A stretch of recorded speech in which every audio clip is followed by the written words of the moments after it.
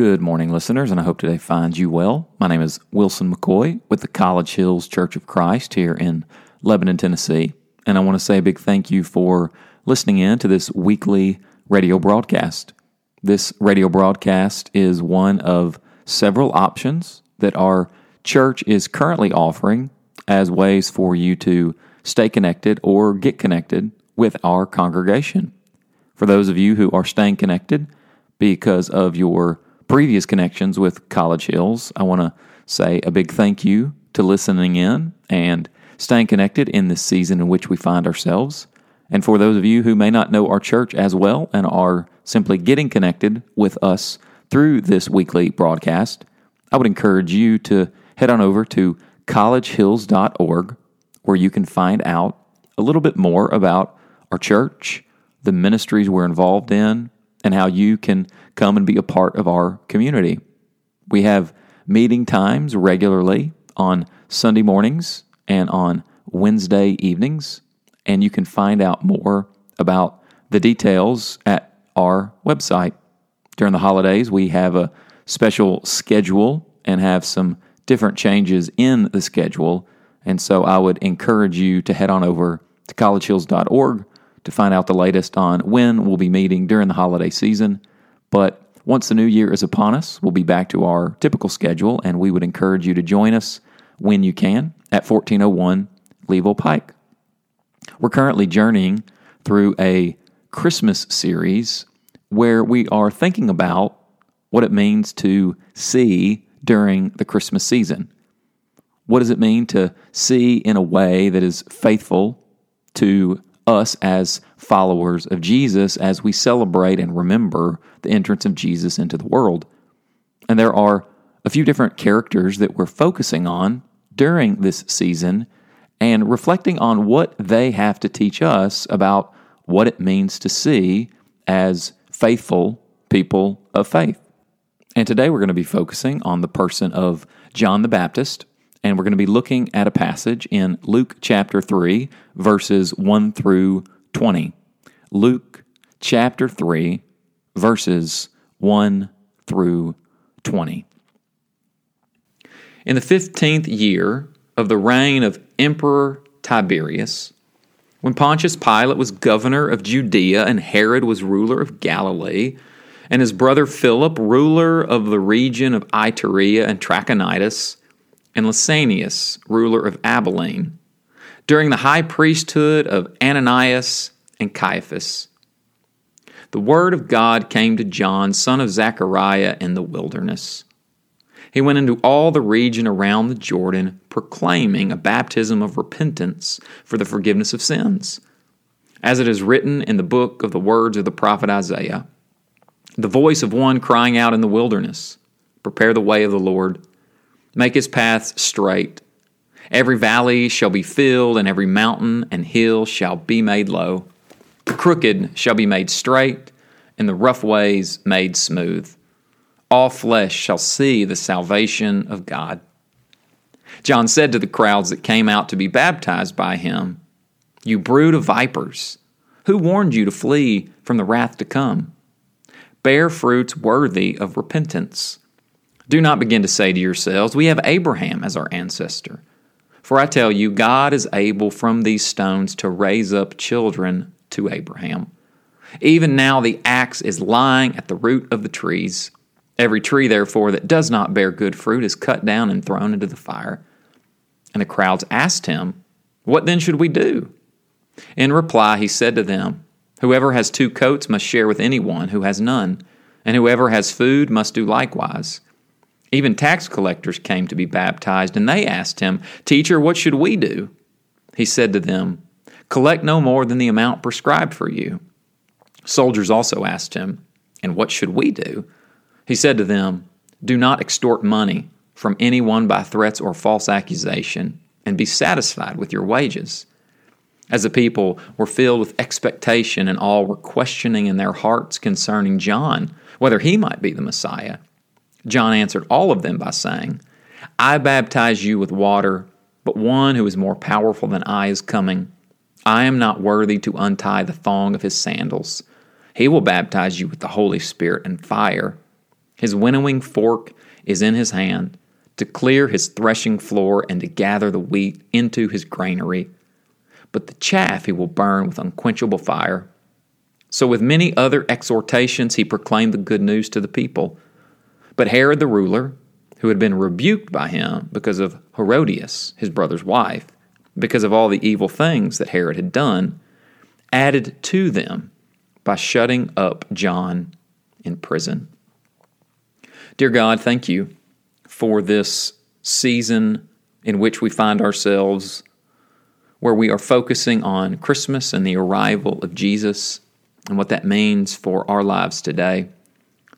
And I pray that as we focus on this passage, this challenging passage, I pray that you would give me the gift of preaching and teaching, and that you would give us all the gift of open hearts, that we would hear your voice and that we would be transformed by it more into the image of your Son, Jesus.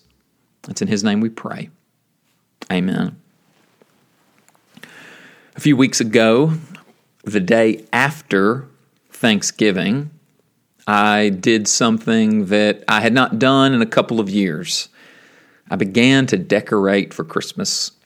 Now, the reason why I say I hadn't done this in a couple of years is because my wife and I moved into a new house a couple of years ago, and we were not quite unpacked when Christmas rolled around. And then last year, we had a little newborn keeping us company, and so we decided to not do Christmas decorations because the newborn was enough for us to handle last year. But this year, I made a commitment that I was going to decorate. And I got into decorating a bit more than even I expected. I went and bought a new Christmas tree.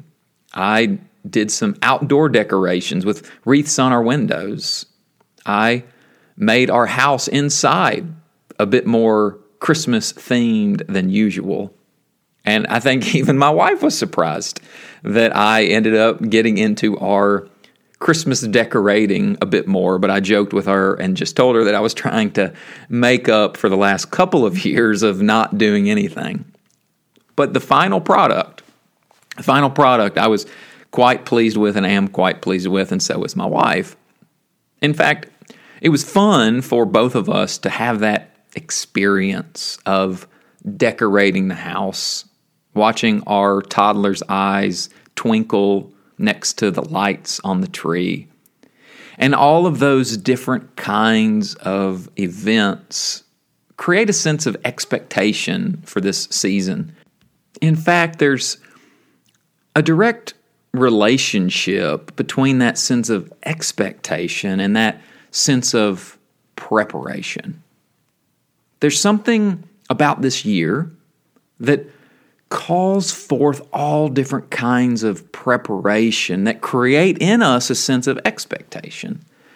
There are gift lists to be made, cards to be sent, holiday treats to be made and given to the ministers of your church, for example. But these things are only the tip of the preparation iceberg. This past week, out of curiosity, I searched Christmas preparation on the internet. And I was astounded at how many websites are devoted to just getting ready for the holidays. One site even began 2 months early with booking travel arrangements and giving guidance for almost every week through the holidays right up to the pinnacle of Christmas Eve, where it gave, I kid you not, a 33 bullet point list of things to do on Christmas Eve. And then on Christmas Day, gave a 46 bullet point list of things to do. If you're like me, then it just makes you tired thinking about that much preparation. Send Christmas cards, organize gifts, find stocking stuffers, plan holiday baking, clean the house, decorate the inside of the house. And then some of us, in the spirit of Chevy Chase, will cover the outside of the house with enough lights to draw planes off of their runway landing patterns. In fact, just listing off that list may have made you panic a bit because it made you think of one more thing that you need to do in these few weeks that we have left. And by a few weeks, I mean a few days. So that probably increases the stress level just a bit more. It's a season of getting ready. It's a season of preparation. That's always a part of Christmas. And in light of all of these thoughts about seasonal preparation, I picked our text intentionally in light of that preparation, because our text this morning is a text about preparation, whether we realize it or not. John the Baptist emerges from our text this morning, tucked at the end of this list of these 7 rulers. And he finds himself not in a place of power like those rulers, but stuck all the way out in the wilderness. And there in the wilderness, we find him crying out and preparing the way of the Lord. If we remember Luke's account of the birth stories, then we remember that Luke begins his gospel talking about John the Baptist and his birth before he even talks about Jesus' birth. John's birth comes before Jesus' birth. And if you remember, in Luke's gospel, John's entrance into the world did not come quietly. His father, Zechariah, was a priest who one day went to offer incense to the Lord. And it was during that religious ritual that Gabriel appeared to him. And he tells him that his wife Elizabeth, who was old and barren, would give birth to John. And that John's central role would be, and I quote, to make ready a people prepared for the Lord. Luke 1:17. But Zechariah, when he hears this news, does not believe Gabriel the angel, and so the angel silences him, which adds kind of some irony to the role and story of John the Baptist, because in John's very arrival, there is created a situation for his very own father who undergoes this moment and this season of preparation. His silence, Zechariah's silence, becomes a kind of preparation, which foreshadows what John's role will be, a person who is preparing the way for Jesus. His parents experience preparation before John allows the public to experience preparation for Jesus. John comes as one preparing the way of the Lord. He comes onto the scene and says to the people of God to get ready because the Messiah is coming. The Messiah, the anointed one, the one bringing salvation, is just around the corner. So get ready. And this is why Luke quotes the Isaiah text in our passage this morning, because this text was first uttered by the prophet Isaiah to the exiled people of God. The voice of one crying out in the wilderness, "Prepare the way of the Lord, make his path straight. Every valley shall be filled, and every mountain and hill shall be made low, and the crooked shall be made straight, and the rough ways made smooth, and all flesh shall see the salvation of God." That passage in Isaiah was first uttered to the exiled people of God.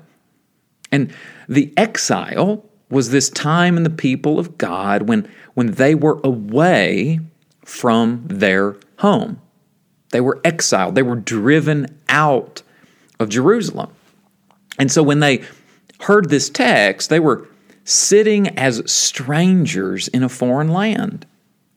And it's from that place of dislocation, it's from that place of homelessness, so to speak, that the people of God are looking forward to someone, anyone to come and save them.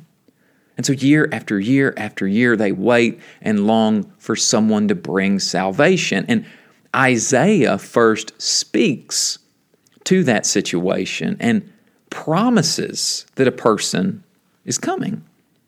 And John says to the people of God in this moment, in this text, it's time. The time has arrived. It's time for deliverance. It's time for salvation.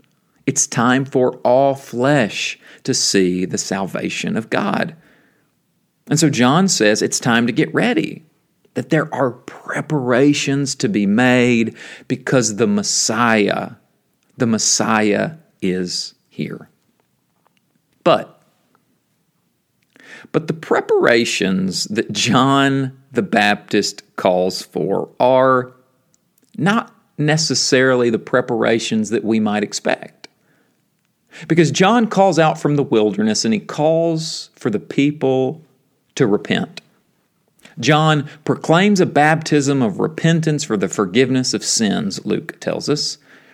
And it is one of those messages that if you read it closely and carefully, makes you sit up in your seat and straighten your back.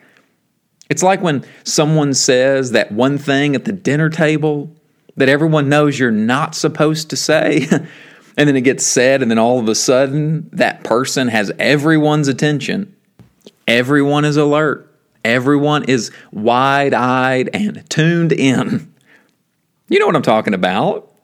That time, that place, that situation where that person breaks into guarded territory and everyone feels just a bit of discomfort.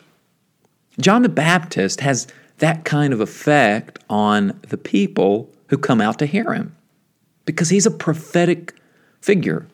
And prophetic figures are disruptive figures. They break into guarded territory. They make people uncomfortable because he says that just because they claim to be the people of God doesn't make them the people of God. Just because they say that they have Abraham as their ancestors, that does not give them a free pass to God.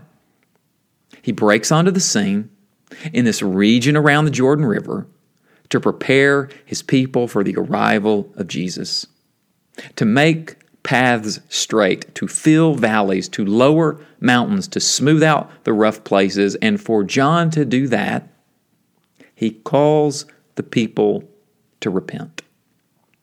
Repentance is maybe not the word that we hear a lot during Christmas season.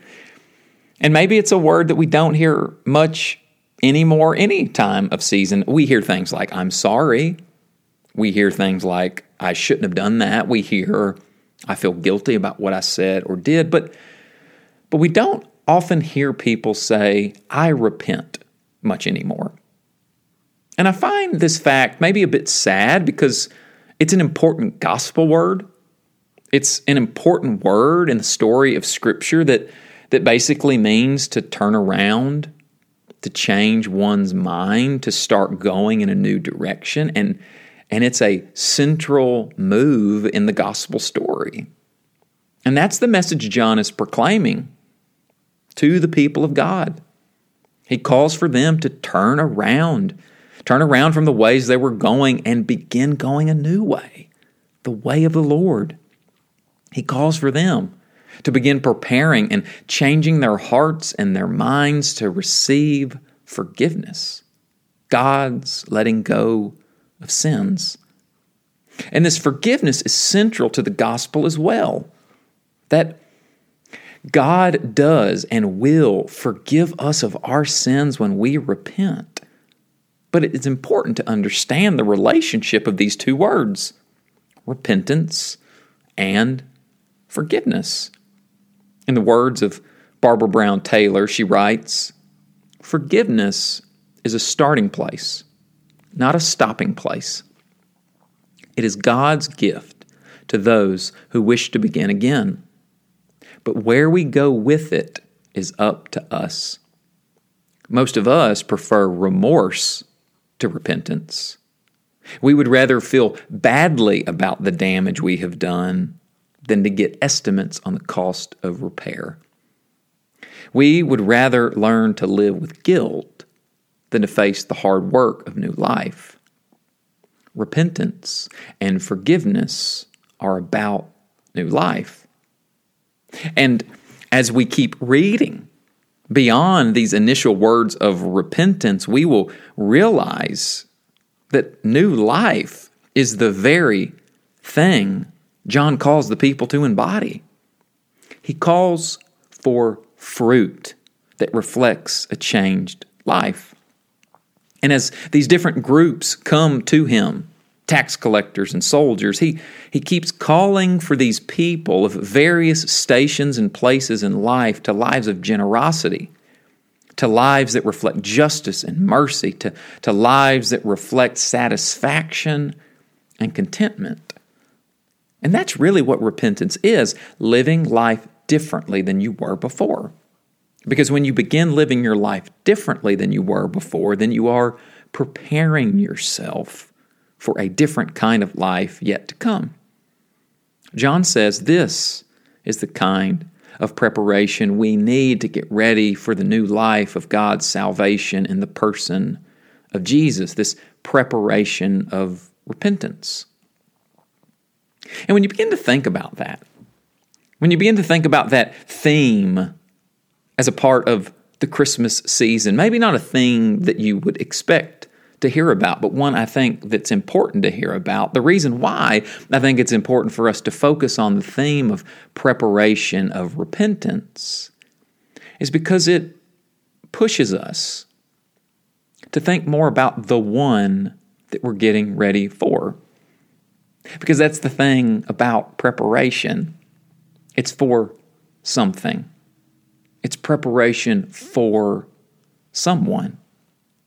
And in light of the gospel story, in light of this Christmas season, that is the main thing that we should be thinking about. Who is this one who we're preparing for?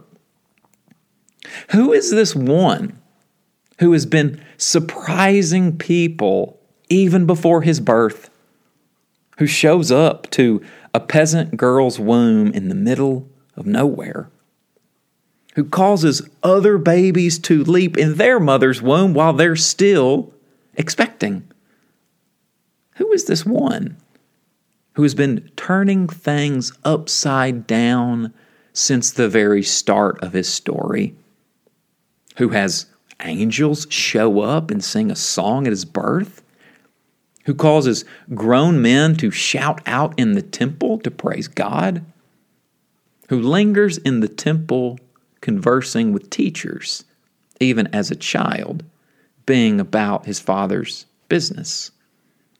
And who will continue to turn things upside down by eating with sinners, hanging out with the poor and with women, and touching lepers, interacting with those who were the least of the day? Who is this Messiah that John points us to this morning, who is going to baptize with the Holy Spirit and fire? Who's going to take a winnowing fork and throw the grain into the air and setting it on fire to burn away the chaff just to save the grain? Who is this Messiah that is coming? Who is John asking us to prepare for? These are the important questions that we should be asking as we prepare this holiday season. These questions about who Jesus really is. Questions that John the Baptist forces us to ask today. Asking us, what kind of preparation are we doing? Because we are in this season of reordering our houses and decorating trees. But are we also reordering and reflecting on the state of our hearts and our lives? We're in this season of anticipating this beautiful moment in Bethlehem. But are we?